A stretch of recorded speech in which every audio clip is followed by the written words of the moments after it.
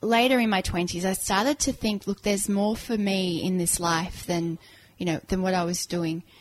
And the advice, I guess, would have been just trust yourself and be nice to yourself. Even now, running my own business, and I have such high expectations. I want to help everyone. I want to do everything now. And I think just sometimes pausing and saying, you know what, you're doing really well. People all around the world love sport. From playing ball in the backyard through to the Olympic and Paralympic podiums, the majority of the world's population play, watch and enjoy sport. Steve Dart from Play Hard Sports gives listeners the chance to meet people from across the world of entertainment, sports and business who are affecting the way international sport is unfolding. So, with the combination of technology, passion and great people wanting to tell their story, it gives rise to Play Hard Sports Behind the Games podcast.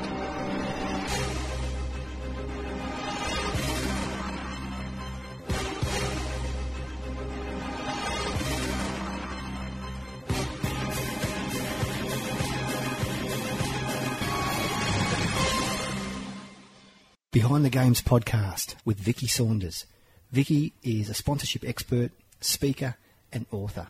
Good morning, Vicky.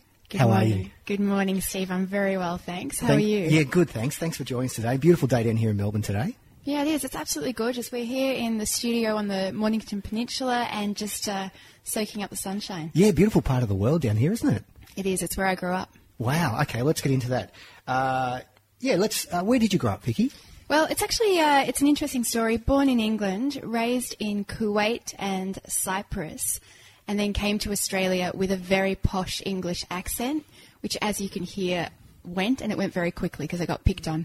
Okay, hey, let's go back and try and relive that accent. Give us a little tester of how that was. If you can imagine the Queen, that was it, and I can't do it on radio. It's too embarrassing. No problem. You've always been into art and music. Tell us a bit about that. Yeah, it's interesting. All my life I had this real passion for being creative, thinking creatively, doing creative things, and I always thought that I would end up doing that as my career. It just felt like it was what I was destined for.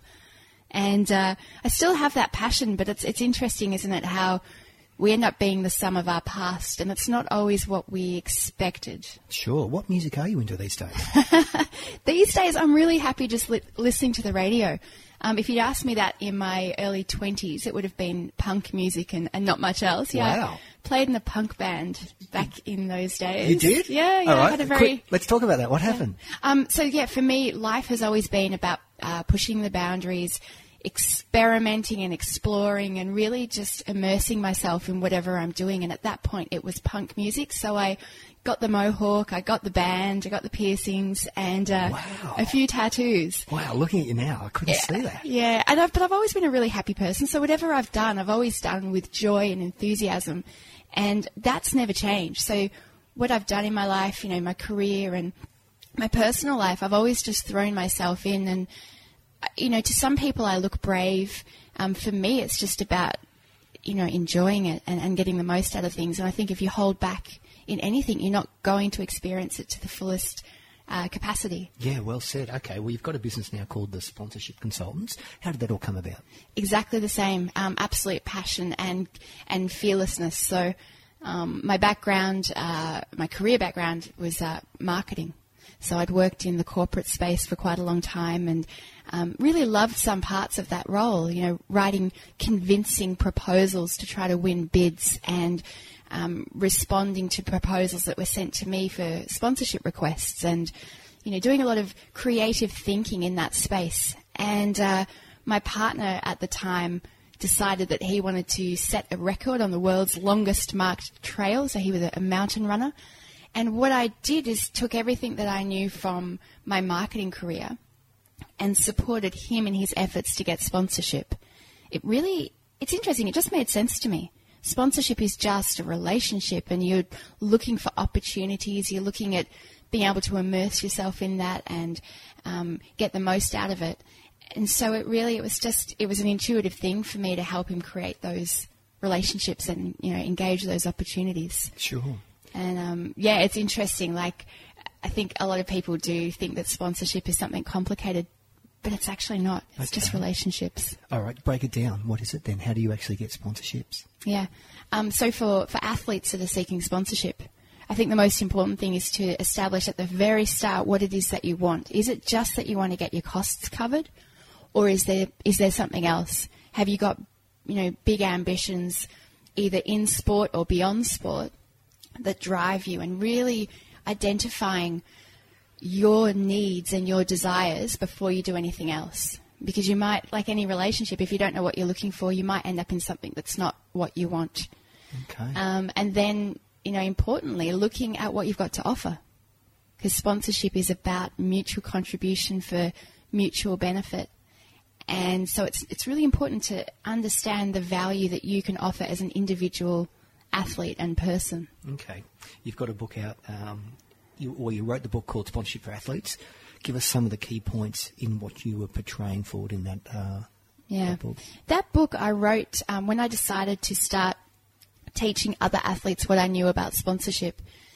I decided to write a book. I do things backwards. Well, maybe it's not backwards, but I do things in my own way. So before being the subject matter expert, I decided to write a book. And through that process, it forced me to become a subject matter expert. I had to do research on stuff I didn't know. Yeah. In that book, it steps athletes through initially that mindset. So the mindset of understanding how sponsorship works and how it can work for them.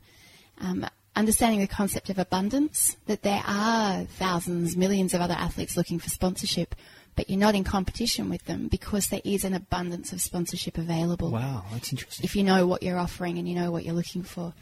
So what's right for one athlete isn't right for another. And then it goes through the actual mechanical process. What are the steps that you need to take to get to the point of having conversations with potential sponsors? And then, obviously, signing contracts and managing those relationships. Sure. Let's just go back into writing a book. How hard is that to do? When you know what you want to say, even if you don't know the words yet or the chapters, when you know what you want to say and you believe it's going to help someone, I think it's quite easy.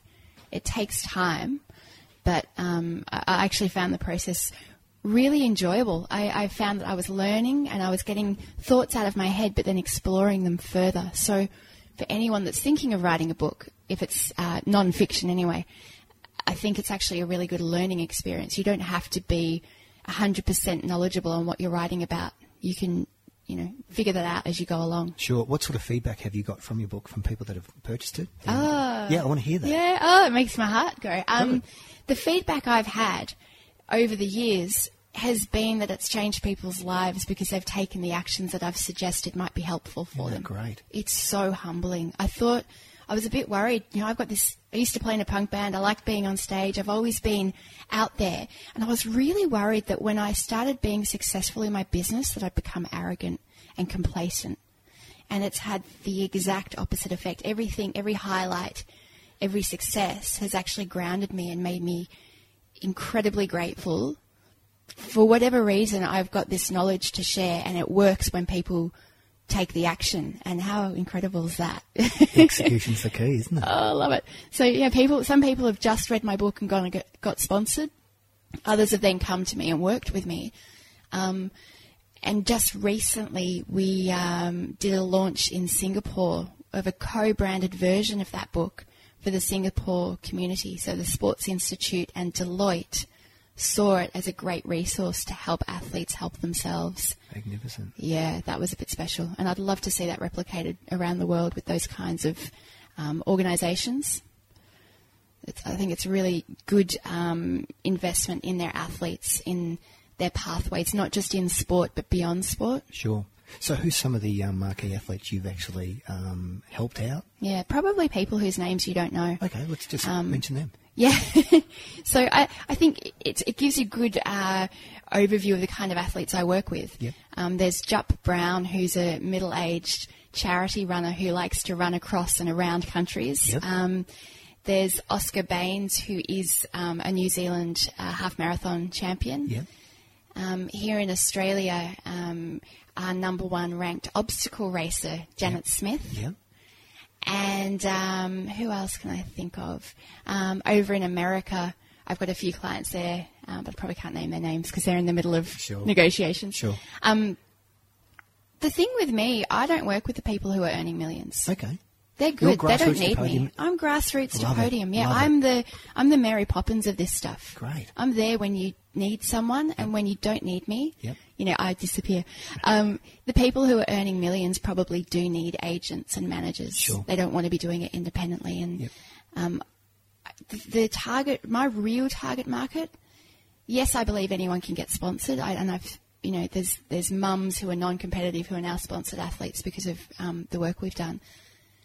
The bit that really gets me is those athletes who are really, really good and they want to be better and they've got everything, they're very promising, but they don't have the money and it's holding them back. And it means they're in that danger zone of either having to get another job to fund it and therefore probably overworking themselves and getting fatigued and risking Sure. injury and Yep.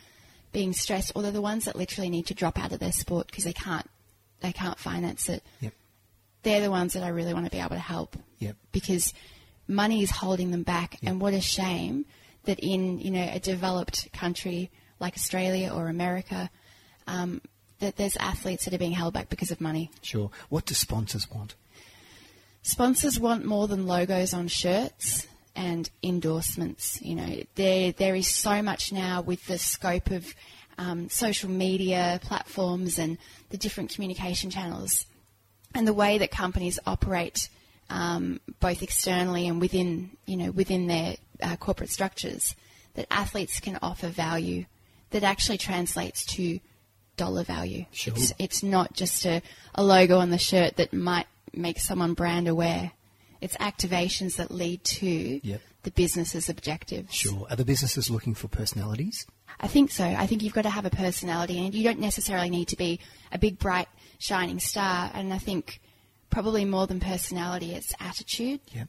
So going in with a willingness and an open-mindedness, but also with a thoughtfulness. It's all very well to say, hey, I offer myself, I'm yours, do what you want with me.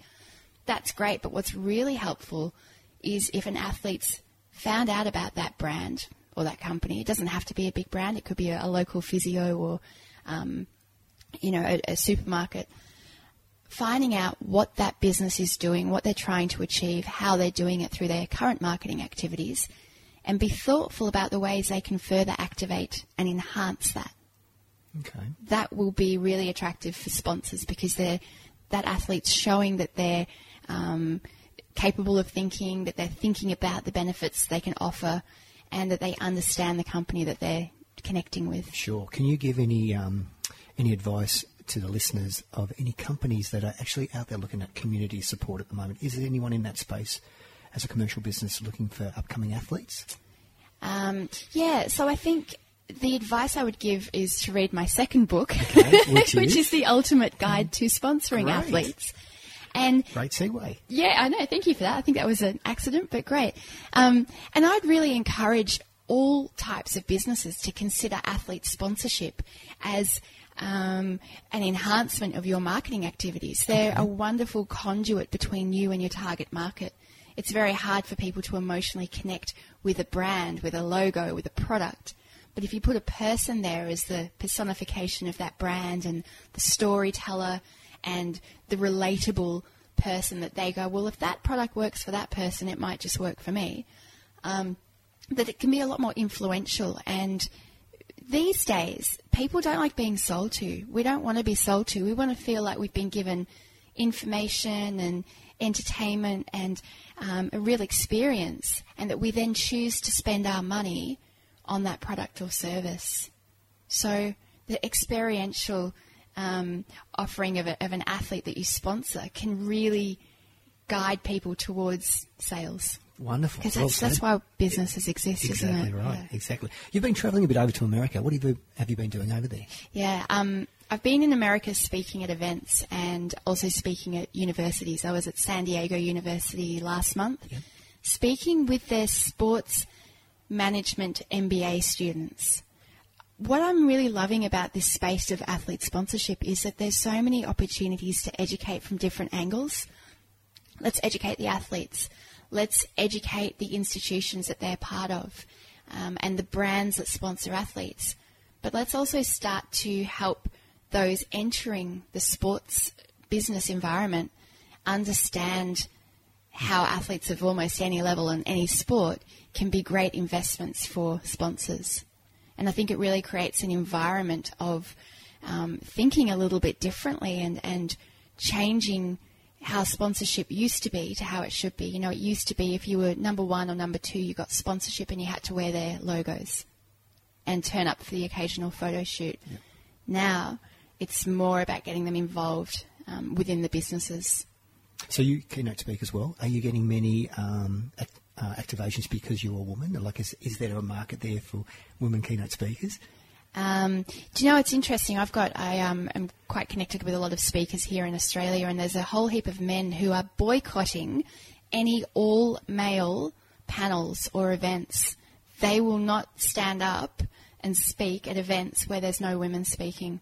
I don't personally play the feminist card, but I certainly believe that there's a lot of women who are capable of speaking and for whatever reason are not being engaged. And I'd love to see that change more. I put myself out there. I never say, hey, I'm a woman, but I say, hey, I'm an expert in athlete sponsorship. I'd love to speak at your event.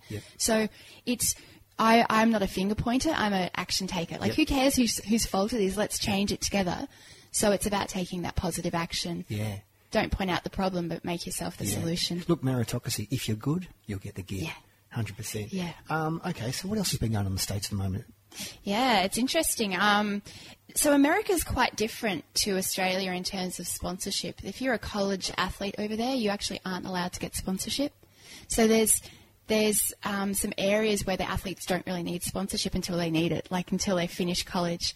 But there are a lot of other athletes. I'm going over to speak with the Olympic Committee on behalf of the Olympic Committee later this year to all the athletes who've come back from the Olympics. Wow. Yeah. So it'll be really interesting to help them, because I think some of them will be continuing, but some of them are going to be ending their careers. You know, they've done their 2nd or 3rd Olympics and they're on their way out of high-level sport. Right. And it'll be really great to be able to share with them how sponsorship can help that transition in terms of developing skills, developing networks, connecting with opportunities for careers after sport. And it's the same anywhere. I travel literally all around the world speaking and educating, and it's the same. Sponsorship has so much more to offer an athlete than just covering costs or boosting their profile. It's the long-term benefits. If you look at someone like Kerry Potters, she was a beach volleyball player. Her and Natalie Cook won gold at the Sydney Olympics. She's still sponsored by Bolle, 27 years. Wow. And she has a great relationship with them, and they still, support her. And I don't think you necessarily need to stay sponsored forever. But those relationships that you're building and nurturing as a sponsored athlete can have profound and wonderful impacts on your life moving forwards. So product placement as well as engaging in seminars. What else does Kerry do? I'm not sure what she does now, actually, but I know I've got other athletes that I work with. One of them, actually, Oscar Baines from New Zealand. He was first sponsored by a store who gave him some shoes for free. Right. He then went on to really give back to them, and when we worked together, it was about identifying the business needs and really hitting their hotspots. He was then offered a job with them working in their marketing team. He now manages their team of sponsored athletes and has bought one of the flagship store of their they've got a lot of stores around New Zealand. Perfect. Yeah. And I think I love seeing stuff like that where the relationship really develops in a natural way for everyone's benefit. Sure. Where has engagements with the athlete and sponsorships not always married out?